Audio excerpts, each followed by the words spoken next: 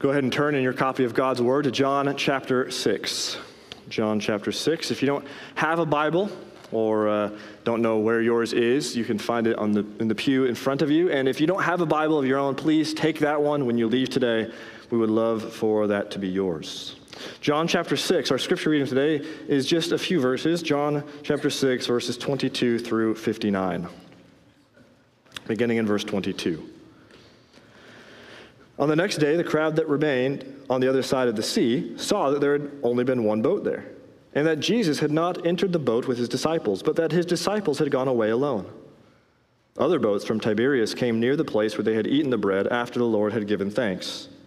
So when the crowd saw that Jesus was not there, nor his disciples, they themselves got into the boats and went to Capernaum, seeking Jesus. When they found him on the other side of the sea, they said to him, "Rabbi, when did you come here?" Jesus answered them, "Truly, truly, I say to you, you are seeking me, not because you saw signs, but because you ate your fill of the loaves. Do not work for the food that perishes, but for the food that endures to eternal life, which the Son of Man will give to you. For on him the God the Father has set the seal." Then they said to him, "What must we do to be doing the works of God?" Jesus answered them, "This is the work of God, that you believe in him whom he has sent." So they said to him, "Then what sign do you do that we may see and believe? What work do you perform? Our fathers ate the manna in the wilderness. As it is written, he gave them bread from heaven to eat." Jesus said to them, "Truly, truly, I say to you, it was not Moses who gave you the bread from heaven, but my Father gives you the true bread from heaven. For the bread of God is he who comes down from heaven and gives life to the world." They said to him, "Sir, give us this bread always." Jesus said to them, "I am the bread of life. Whoever comes to me shall not hunger, and whoever believes in me shall never thirst. But I said to you that you have seen me, and yet you do not believe. All that the Father gives me will come to me, and whoever comes to me I will never cast out. For I have come down from heaven not to do my own will, but the will of him who sent me. And this is the will of him who sent me, that I should lose nothing of all that he has given me, but raise it up on the last day. For this is the will of my Father, that everyone who looks on the Son and believes in him should have eternal life, and I will raise him up on the last day." So the Jews grumbled about him, because he said, "I am the bread that came down from heaven." They said, "Is not this Jesus, the son of Joseph, whose father and mother we know? How does he now say, 'I have come down from heaven'?" Jesus answered them, "Do not grumble among yourselves. No one can come to me unless the Father who sent me draws him, and I will raise him up on the last day. It is written in the prophets, and they will all be taught by God. Everyone who has heard and learned from the Father comes to me. Not that anyone has seen the Father except he who is from God. He has seen the Father. Truly, truly, I say to you, whoever believes has eternal life. I am the bread of life. Your fathers ate the manna in the wilderness, and they died. This is the bread that comes down from heaven, so that one may eat of it and not die. I am the living bread that came down from heaven. If anyone eats of this bread, he will live forever. And the bread that I will give for the life of the world is my flesh." The Jews then disputed among themselves, saying, "How can this man give us his flesh to eat?" So Jesus said to them, "Truly, truly, I say to you, unless you eat the flesh of the Son of Man and drink his blood, you have no life in you. Whoever feeds on my flesh and drinks my blood has eternal life, and I will raise him up on the last day. For my flesh is true food, and my blood is true drink. Whoever feeds on my flesh and drinks my blood abides in me, and I in him. As the living Father sent me, and I live because of the Father, so whoever feeds on me, he also will live because of me. This is the bread that came down from heaven, not like the bread the fathers ate and died. Whoever feeds on this bread will live forever." Jesus said these things in the synagogue as he taught at Capernaum.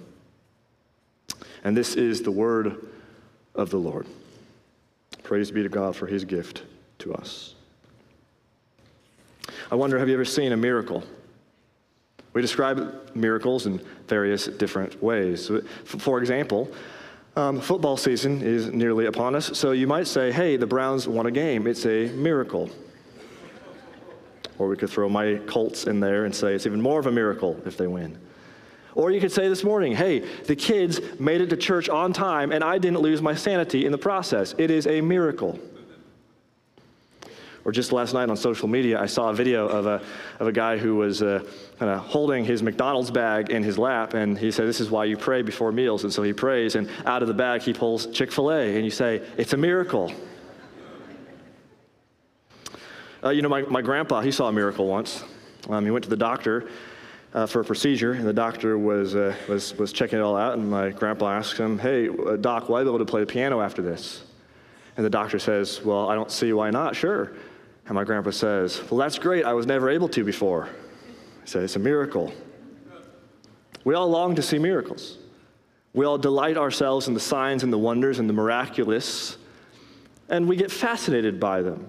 How much better do we delight in the miracles if they make our lives easier in the process? They make our lives a little better, a little easier along the way. We delight in miracles like this. And it's the same spot the crowds were in our text this morning. The crowds were fascinated by the miracles.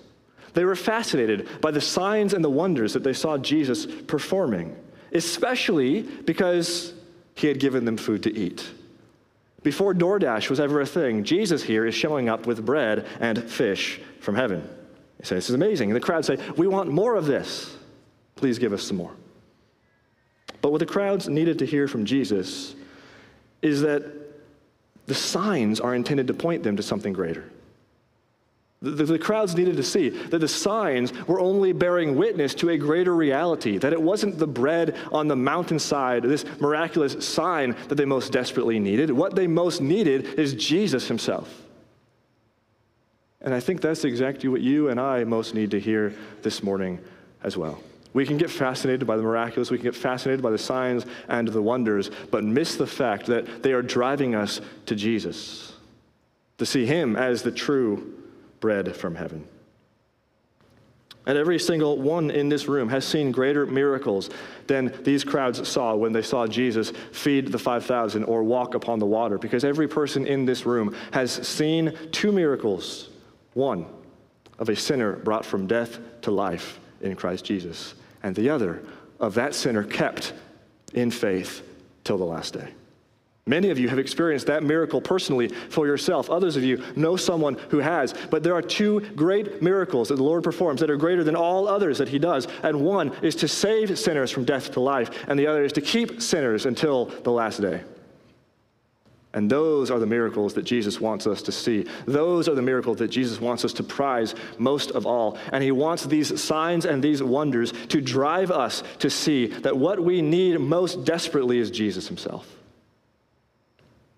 The main point of our text this morning is that we need Jesus more than anything else.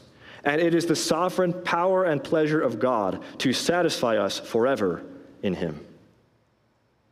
I'll repeat that. The main point of our text this morning is that we need Jesus more than anything else. And it is the sovereign power and pleasure of God to satisfy us forever in him. And we see that played out in our text in several different ways. First, we see that there is a kind of sight that is not really sight. Then we see that there is a kind of bread that is not really bread. And then we see that there is a kind of work that is not really work.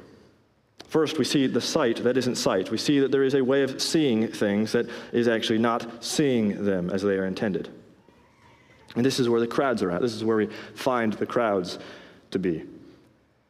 See, the previous day, Jesus had fed them from bread from heaven. It was amazing. It was an all-you-can-eat buffet of miraculous bread, and so they want some more. And so they wake up the next day, and they look around, and they say, wait, Jesus didn't get in the boat with the disciples, so where is he? And somehow they found out Jesus is on the other side of the sea at Capernaum. And so what do? They go looking for Jesus. They want to find Jesus. Why? Because they want more bread. They want another meal. When they found him on the other side of the sea, verse 25 tells us, they said to him, Rabbi, when did you come here? Now, I would love for Jesus to answer them something like this. Well, I walked here across the sea. But he doesn't say that. In fact, Jesus simply rebukes them. Jesus answered them, Truly, truly, I say to you, you are seeking me not because you saw signs, but because you ate your fill of the loaves. See, they're asking a relatively simple question. Okay, Rabbi, when did you get here? But instead, he knows what they're really after is they want more food. And so he says, you're not seeking me because you saw the signs. You're seeking me because you're hungry. What the crowds want is more bread. They liked it. These are people who are always thinking with their stomachs. Now, think about how often you were thinking about, what's my next meal look like? So you got up this morning and you had breakfast. And then, like a hobbit, you say, well, then what about second breakfast? And now, right now, this moment, you are thinking about, what am I going to have for lunch? We're always thinking about that next meal. It's the same thing that the crowds are doing here. Okay, Jesus, we had that food yesterday, but what about today? We are hungry again. They looked no further than their own bellies. They felt no deeper hunger than their need for their next meal. But Jesus continues. He says, do not work for the food that perishes, but for the food that endures to eternal life, which the Son of Man will give to you. For on him God the Father has set his seal. So Jesus knows that these people are seeking him only because they want food. He knows that they don't actually believe in him, and so he tells them that their sight, they saw the signs. He says, you actually didn't see the signs, because the signs are intended to point them to the authority of Jesus. But the people are caught up with the physical food so much that they have missed the spiritual food. They're so caught up in the food that perishes, they have missed the food that lasts forever. Jesus says, if you really believed who I was, if you really saw that sign was supposed to point you to my divine authority to satisfy your deeper hunger. They'd missed it. They'd seen the sign without seeing the sign. If they had really seen, they would have come looking to Jesus for the food that lasts for an eternity. It is Jesus alone who can offer it. It is Jesus alone who bears the seal of his Father. These signs and miracles are done to bear witness to his authority. And you think about how, especially in older days, but even still today, sometimes a letter would be stamped with a seal. So a king sends a letter and stamps it with his seal, and that letter then bears the authority of the king. Jesus says, I bear the seal of my Father. He comes with divine authority. And he performs signs intending the people to see him and believe in him. But they've missed it. There is a kind of sight that is not sight. These people are not seeking Jesus for anything spiritual or eternal. They are seeking him for food. They wanted to meet their hunger, provide their next meal. And it is possible to become so preoccupied with the selfish, consumeristic concerns of the world that you miss what God has done and is doing to meet the greater spiritual needs. To be sure, these people are working hard and striving toward what they're doing. Jesus doesn't deny that they are working, nor does he rebuke them for seeking food or life. These are not bad pursuits, but he does drive them to say, you should be spending your time striving and working toward the thing that actually lasts and that matters. Maybe you can resonate with these crowds because you are working hard to build your life or your career or your family or your dreams or your reputation, and you are seeking satisfaction and fulfillment in all of these things or any of these things. And maybe even along the way, you turn to Jesus because you think he will help you get those things in a better way. So where the crowds were, they were working hard. They were striving after things.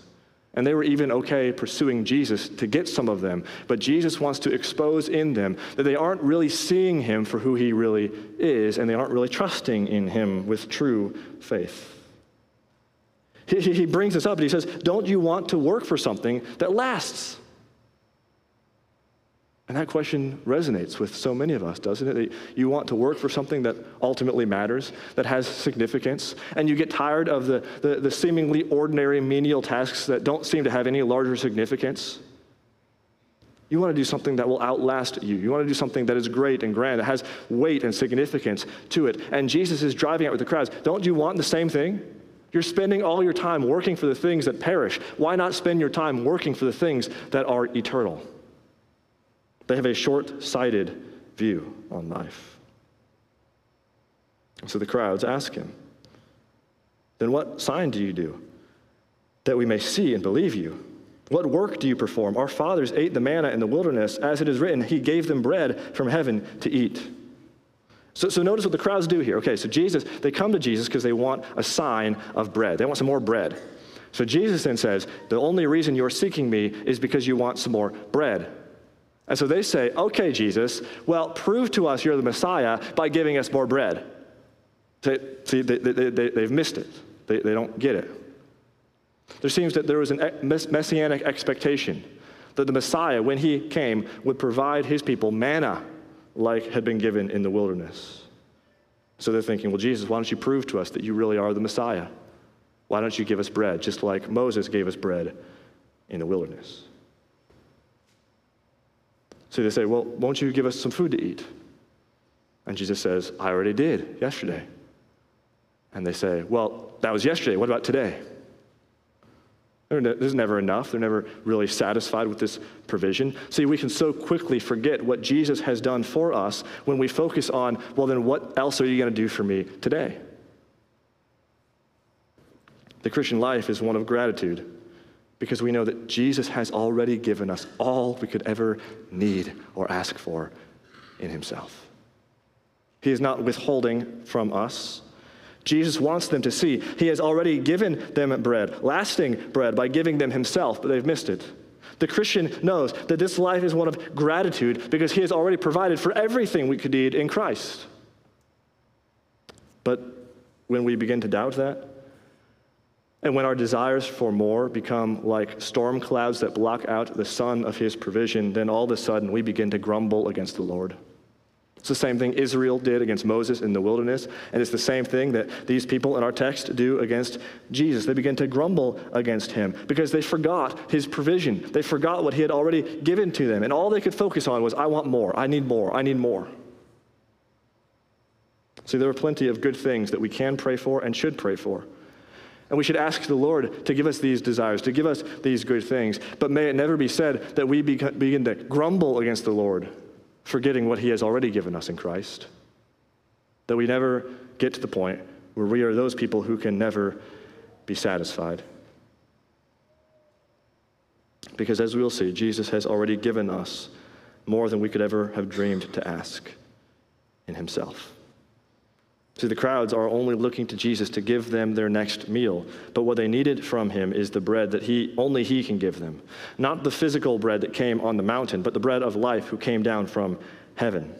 What they need is a kind of bread that is not really bread, it is the bread of life. See, the people demand a sign like the manna in the wilderness, but Jesus says to them, verse 32, truly, truly, I say to you, it was not Moses who gave you the bread from heaven, but my Father gives you the true bread from heaven. For the bread of God is he who comes down from heaven and gives life to the world. They said to them, Sir, give us this bread always. Jesus said to them, I am the bread of life. Whoever comes to me shall not hunger, and whoever believes in me shall never thirst. He makes the same claim later in our passage in verse 48. I am the bread of life. Your fathers ate the manna in the wilderness, and they died. This is the bread that comes down from heaven, so that one may eat of it and not die. I am the living bread that comes down from heaven. If anyone eats of this bread, he will live forever. There are traditionally 7 I am statements that Jesus records in the Gospel of John. As we saw last week, there's more than that, but there's 7 traditional I am statements, and this is the first of them. I am the bread of life. It's an amazing promise. So people think at first he's talking about the physical bread. Just like in chapter 2, they thought he was talking about the physical temple. Or in chapter 3, they thought he was talking about physical birth. Or in chapter 4, they thought he was talking about physical water. So too here in chapter 6, do they think he's talking about physical bread? They're missing the point. Jesus is driving at that he himself is the bread of life they need. And these verses have massive implications for our lives as Christians. Because first, these verses teach us that our deepest hunger and thirst must be for Jesus above all else. We should hunger and thirst for Jesus more than we hunger and thirst for anything else in the world. And this was where the crowds had gone wrong. They were aware of their physical hunger, but they did not know of their spiritual hunger. They knew they needed physical food. They didn't realize a deeper need for spiritual food. They knew their bellies needed to be filled. They didn't know their soul needed to be filled. And so these verses are meant to help us see that our greatest need, our deepest need is for Jesus, and we should hunger for him more than for anything else. He says, whoever comes to me shall not hunger. Whoever believes in me shall never thirst. This kind of hunger that comes to Jesus is through faith in him. Faith that prizes Jesus above all else. Faith that hungers for Jesus more than anything else. This kind of faith is a deeper love for Jesus, a deeper hunger for Jesus, a deeper satisfaction in Jesus than in all else. You know, Augustine famously taught that the true faith is a reordering of our loves. See, he said that when you come to Jesus, it's not like you begin loving only when you come to Jesus. We're always loving something, but what happens is in our sin, we love the wrong things. Our loves get disordered and turned all wrong. And so what happens when we come to Christ is our loves get rightly ordered so that now, in our sin, we don't love the things we should love, and we love the things we shouldn't love. And so when we come to Christ, all of a sudden, those loves get reordered in our lives. And so now we begin to love in the right priority with Jesus Christ first and foremost. And I think Augustine is right, and he applies it to what we love. Could I also say that applies to what we hunger for and desire?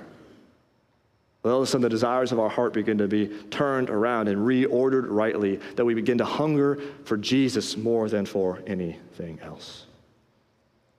There's a second observation, and it's this, that not only is our deepest hunger for Jesus, but that hunger is fully satisfied in Jesus. This is a promise that hunger, that deep hunger, will be fully satisfied in him. Whoever comes to me shall not hunger, and whoever believes in me shall never thirst. Jesus says anyone who comes to him with this kind of faith is not only aware of their hunger for him, but also finds that hunger fully and finally satisfied in Christ. And you will never grow tired of this love.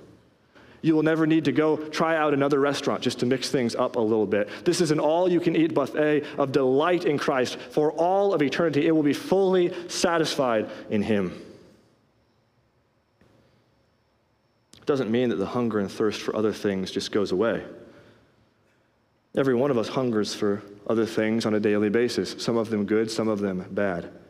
But all of those things are meant to point you to Jesus. Whether you have much or you have little, what you can come to know is that Jesus is the only one who can truly satisfy your soul. And not only is he the one we most deeply hunger for, and not only is our hunger fully satisfied in him, that hunger is also fully satisfied forever. Forever.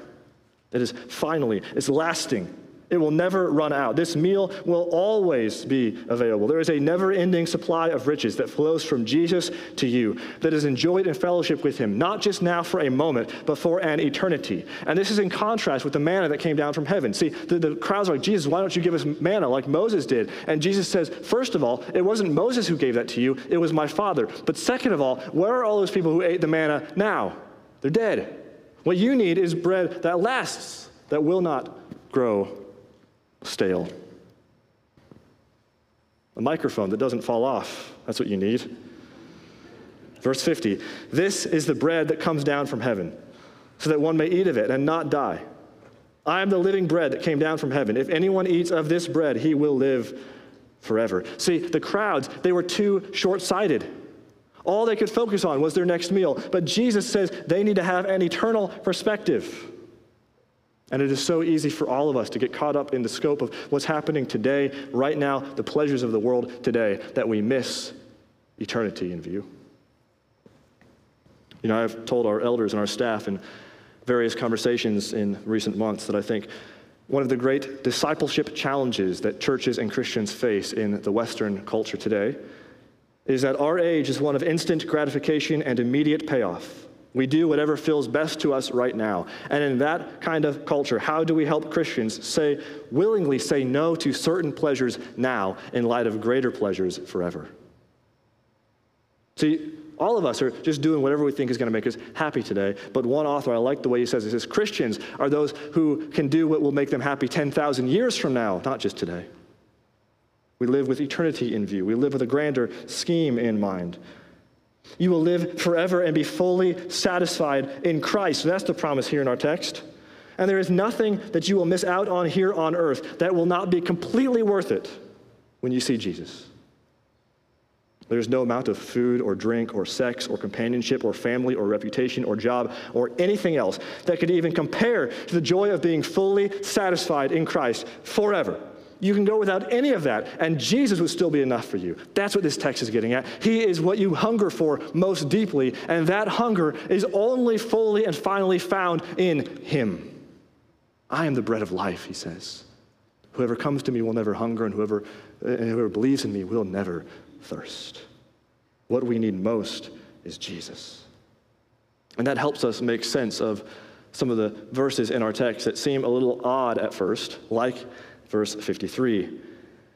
Jesus said to them, "Truly, truly, I say to you, unless you eat the flesh of the Son of Man and drink his blood, you have no life in you.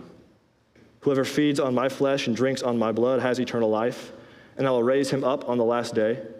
For my flesh is true food, and my blood is true drink."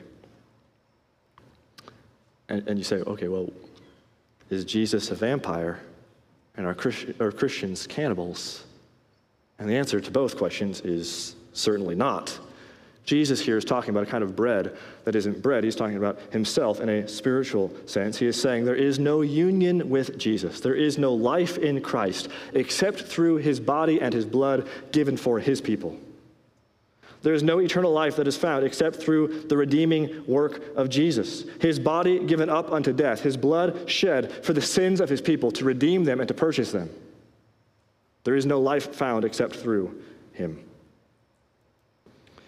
And some interpreters take this as referring to communion, to the bread and the cup of the Lord's Supper. I don't think this text is directly about that. I think John Calvin is right in his interpretation, as he often is. He said that this text is not about the Lord's Supper, and yet Jesus intended that this supper, when he institutes the bread and the cup, would be a seal and a confirmation of this sermon. In fact, Calvin concludes, and I think he's right, that the reason John doesn't bring up the bread and the cup in his upper room discourse is because of this sermon already given to us. Because the bread and the cup point to the very realities Jesus is getting at here, that his body will be offered up unto death, his blood will be shed for the redemption of his people. And the bread and the cup symbolize that deeper reality. Jesus is the bread who satisfies. All other bread will not keep you alive forever. The manna that was given in the wilderness was wonderful, but those Israelites died out. It kept them alive a little bit longer, but not forever. The same was true of the miraculous bread feeding the 5,000. It satisfied their bellies, but here we are the very next day, and they're hungry again. See, every other stream in life is not capable of giving you eternal life. There's only one path to heaven, and it is through the blood of Jesus, the Messiah. The old hymn was right when it says that God leads his children along, some through the water, some through the flood, some through the fire, but all through the blood. Whatever path your life takes you, there is only one path to heaven, and it is through the blood of Jesus. He did not come just to give bread, but to be bread. He did not come just to break bread with his disciples, but to have his body broken for his disciples. There is no eternal life, no lasting satisfaction, no ultimate fulfillment to be found anywhere outside of Jesus. And the only way to come to Jesus is through his redeeming blood shed for sinners. So a natural response as we consider these things is to ask, well, then, what must I do to be saved? If this is all true, then what must I do in response to this? It's actually pretty similar to what the crowds had already asked Jesus. After Jesus says they should work not for the things that are temporal but eternal, they ask him in verse 28, what must we do to be doing the works of God? It's a good question, an important question to ask. If we are supposed to live with eternity in mind, if we are supposed to delight ourselves in Jesus, if we are supposed to be believing all that this text says, then what must we do? And Jesus answers this. This is the work of God, that you believe in him whom he has sent. You say, what's the work? It's to believe. It's faith. It's a kind of work that isn't really work. See, the crowds have this sight that isn't really sight. And Jesus knows that what they need is bread that isn't really bread. They need himself. And how do they come in possession of that through a work that isn't really work? It's to believe in him. It's through faith. There is no amount of work that you could do to earn your way to Jesus, to earn this bread. There is no way you could come to Jesus except by faith. This theme of believe shows up all throughout our text. We saw it in verse 29 just there, but also verse 35. Whoever believes in me shall never thirst. Again, verse 36, Jesus says, the problem is you have seen me, and yet you do not believe. Verse 40, everyone who looks on the Son and believes in him should have eternal life. Verse 47, truly, truly, I say to you, whoever believes has eternal life. Do you see this theme running throughout our text? That is all about faith. It's through belief in Jesus. It's not about what we do. It's not about what strength we can muster up. It's not about the work that we perform. It's about the faith that we place in Christ. And this is faith that feasts on him as our true bread and comes to him to satisfy our hunger. This is a work that is not really work, but it should inform the things that we work for. It should inform the things that we strive for. Because every one of us is looking for satisfaction in something. Every one of us eats meals that are set before us. Some of you, if you need to eat, you will indulge on junk food and drink a bunch of Mountain Dew. Others of you will have a 5-course steak dinner. But regardless, when you're hungry, you're going to eat something. And all of us have spread before us these meals that we can come to and indulge, and only one of them spiritually will satisfy us. Only one of them will lead to ultimate, lasting joy and delight, and that is Christ, the bread of life. Jesus says, listen, don't spend your time so preoccupied with the things that will perish and don't last. Spend your time preoccupied with the things that are eternal. What should be the driving passion of their souls, Jesus is saying, is him. Is eternal things. Eternity should matter more than whatever feels right and best right now. We should be striving after him as the all-consuming passion of our souls. It's not easy, nor should it be easy. In fact, after hearing this teaching, the disciples and the crowds concluded this is a very hard saying. And it says many of the crowds left him. We'll see that next week. The response of the crowds upon hearing this was not, oh, wow, it's just faith. They say, this is a hard saying. And we're going to turn away and leave.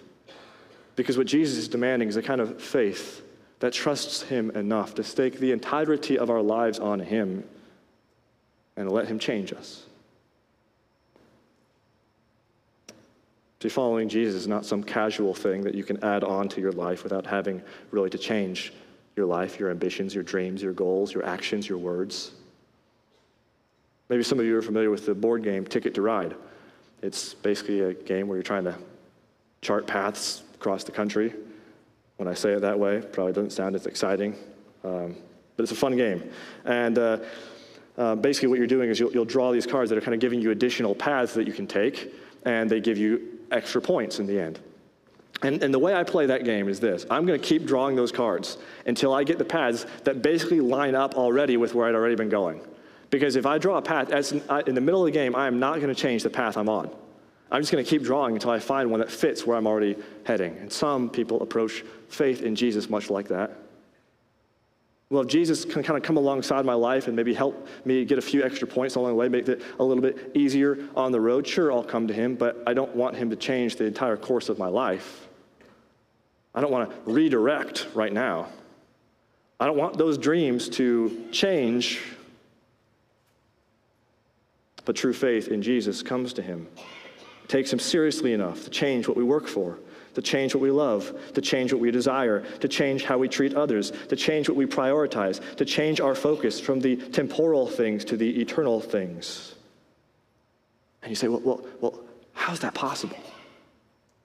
It's too difficult. How's that possible? And here's the good news, friend, is you can't do it. God does it. In our text, Jesus wants us to see that all of this that we've been talking about, everything we've been seeing, is a sovereign work of God. This is not man's work. Salvation is not man's work. It's God's work. It's God who does all of it. And we see that in our text. God calls you to believe, not on the basis of what you have already done, but on the basis of what he has done. This is not work on your part, it's work on his part. He's the one who does it. Notice he says in verse 44, Jesus says this, no one can come to me unless the Father who sent me draws him, And all of a sudden, the unbelief of the crowds becomes far clearer and more dire. Because it's not just that they don't believe, it's that they won't believe unless God intervenes. And such is the case of every human being you come into contact with. Such is the case of every human being sitting in this room right now, you and me included, is that in our sin, we will not come to the Lord unless he intervenes. Jesus says no one can come unless the Father draws them.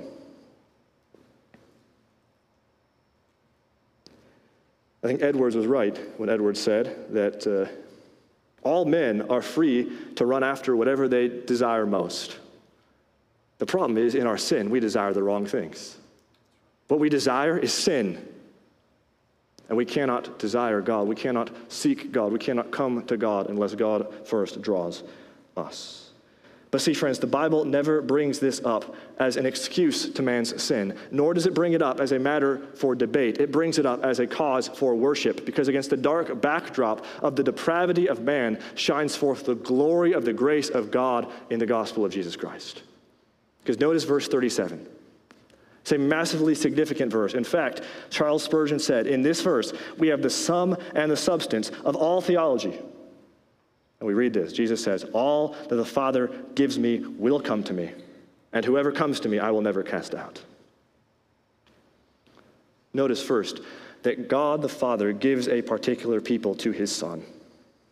All the Father gives to me. The Father has given to Jesus a people.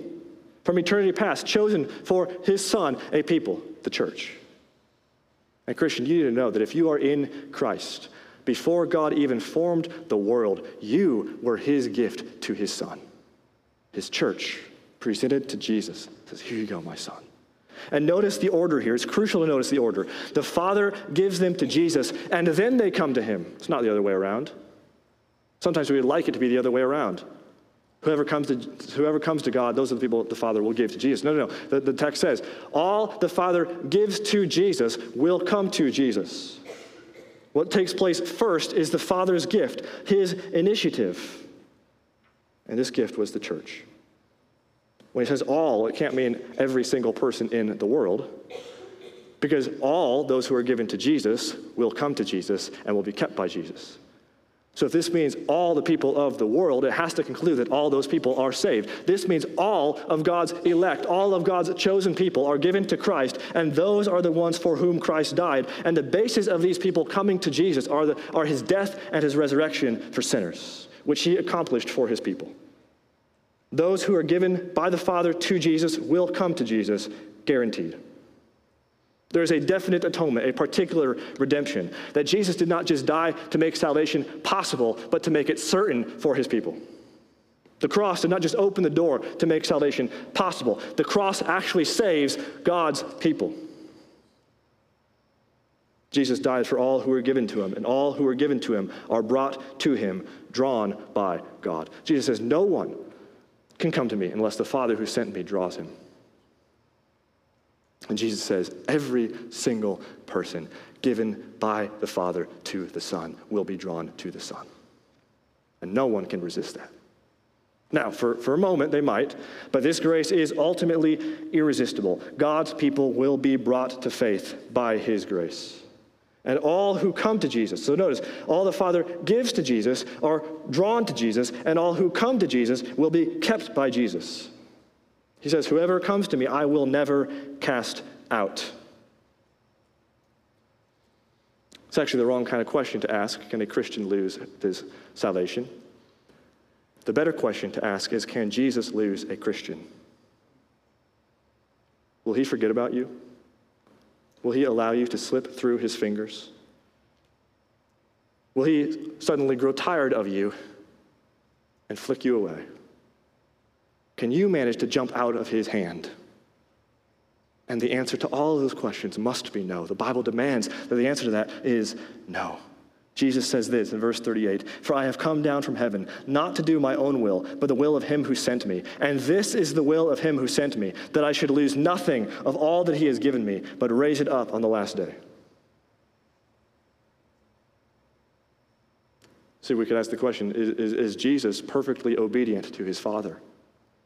And the answer must be yes. Jesus perfectly obeys his Father's will. And so Jesus says, all right, let me tell you what my Father's will really is. This is the will of my Father, that I should lose nothing he's given me.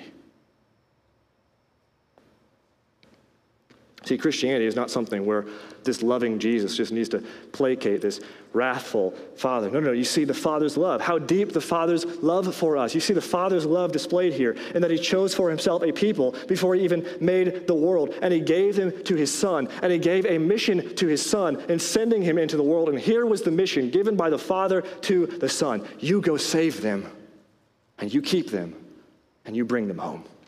Every last one of them. And for Jesus to lose a Christian would mean that Jesus has failed to be obedient to the Father's will.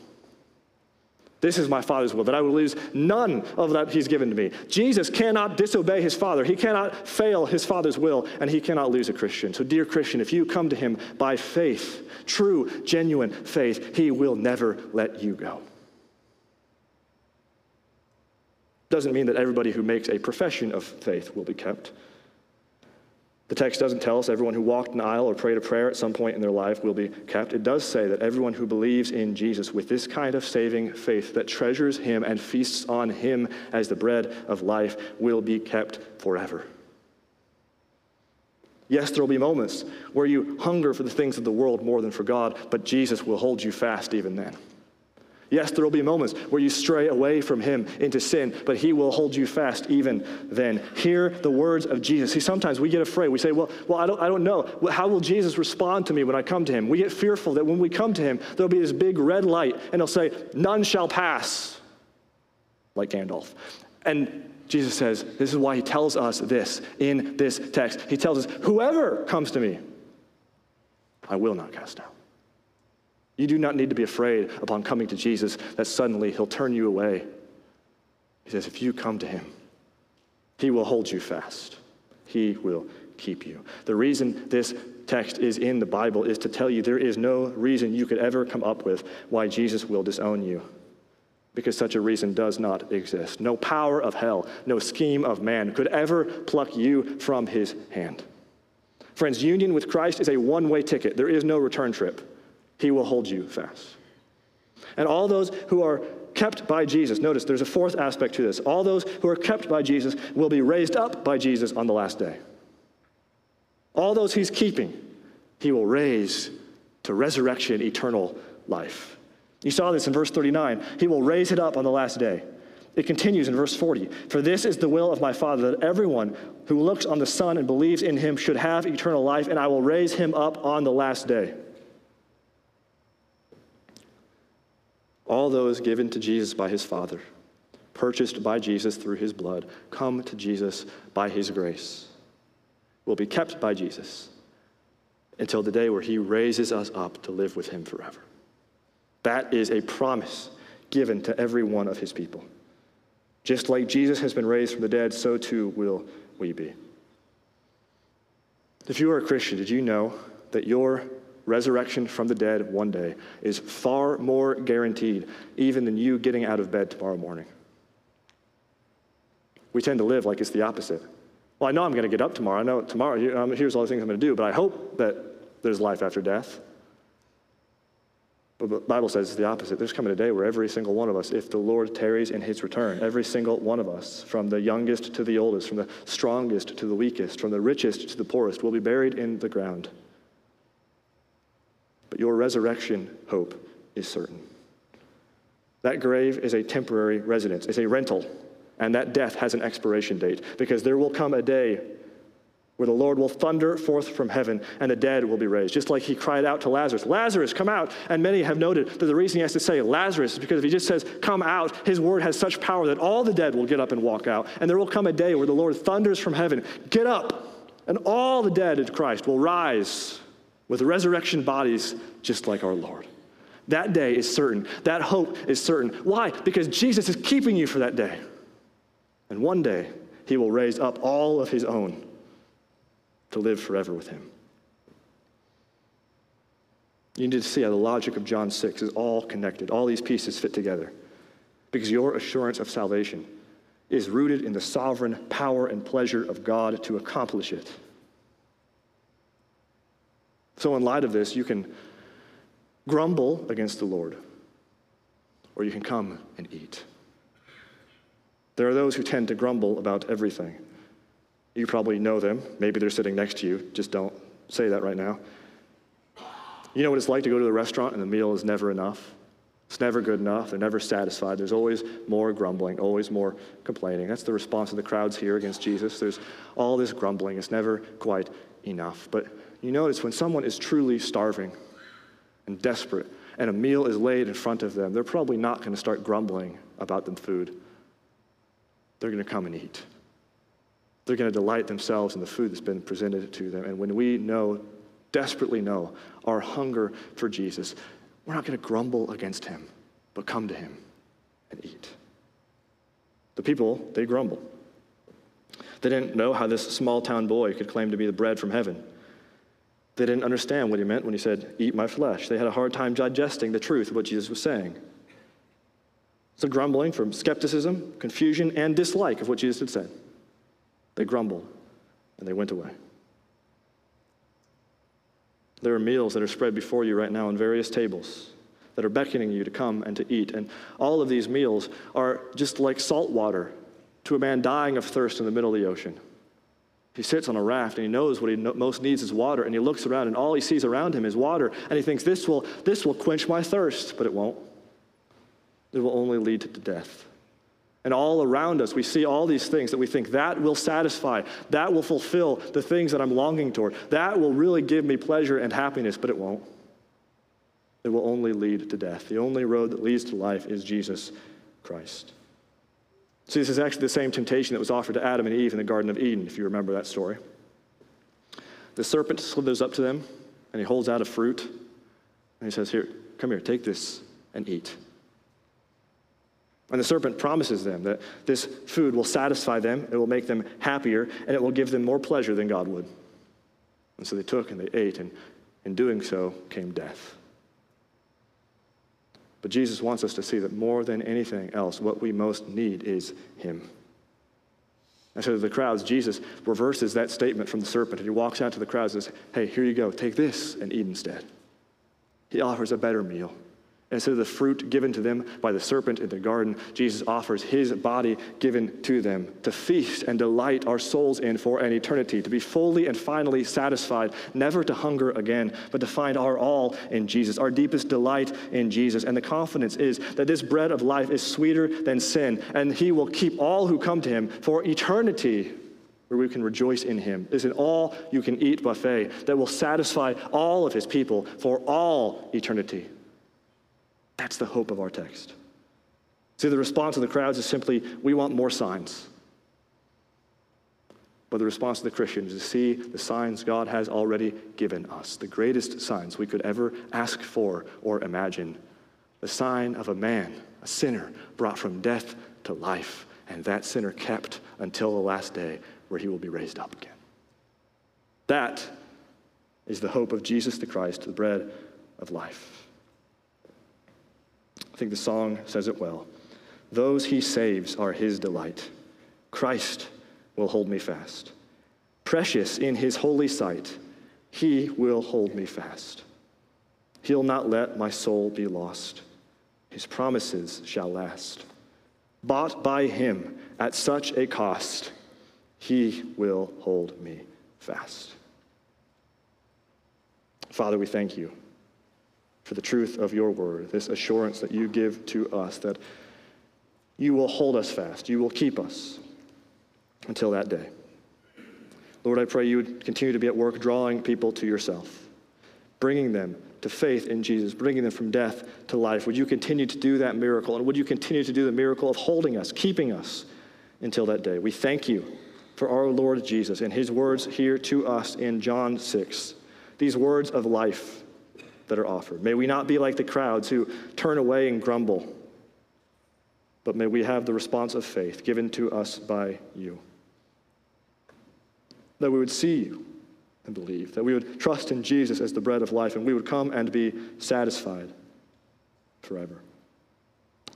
We ask this in the precious name of our Lord Jesus. Amen.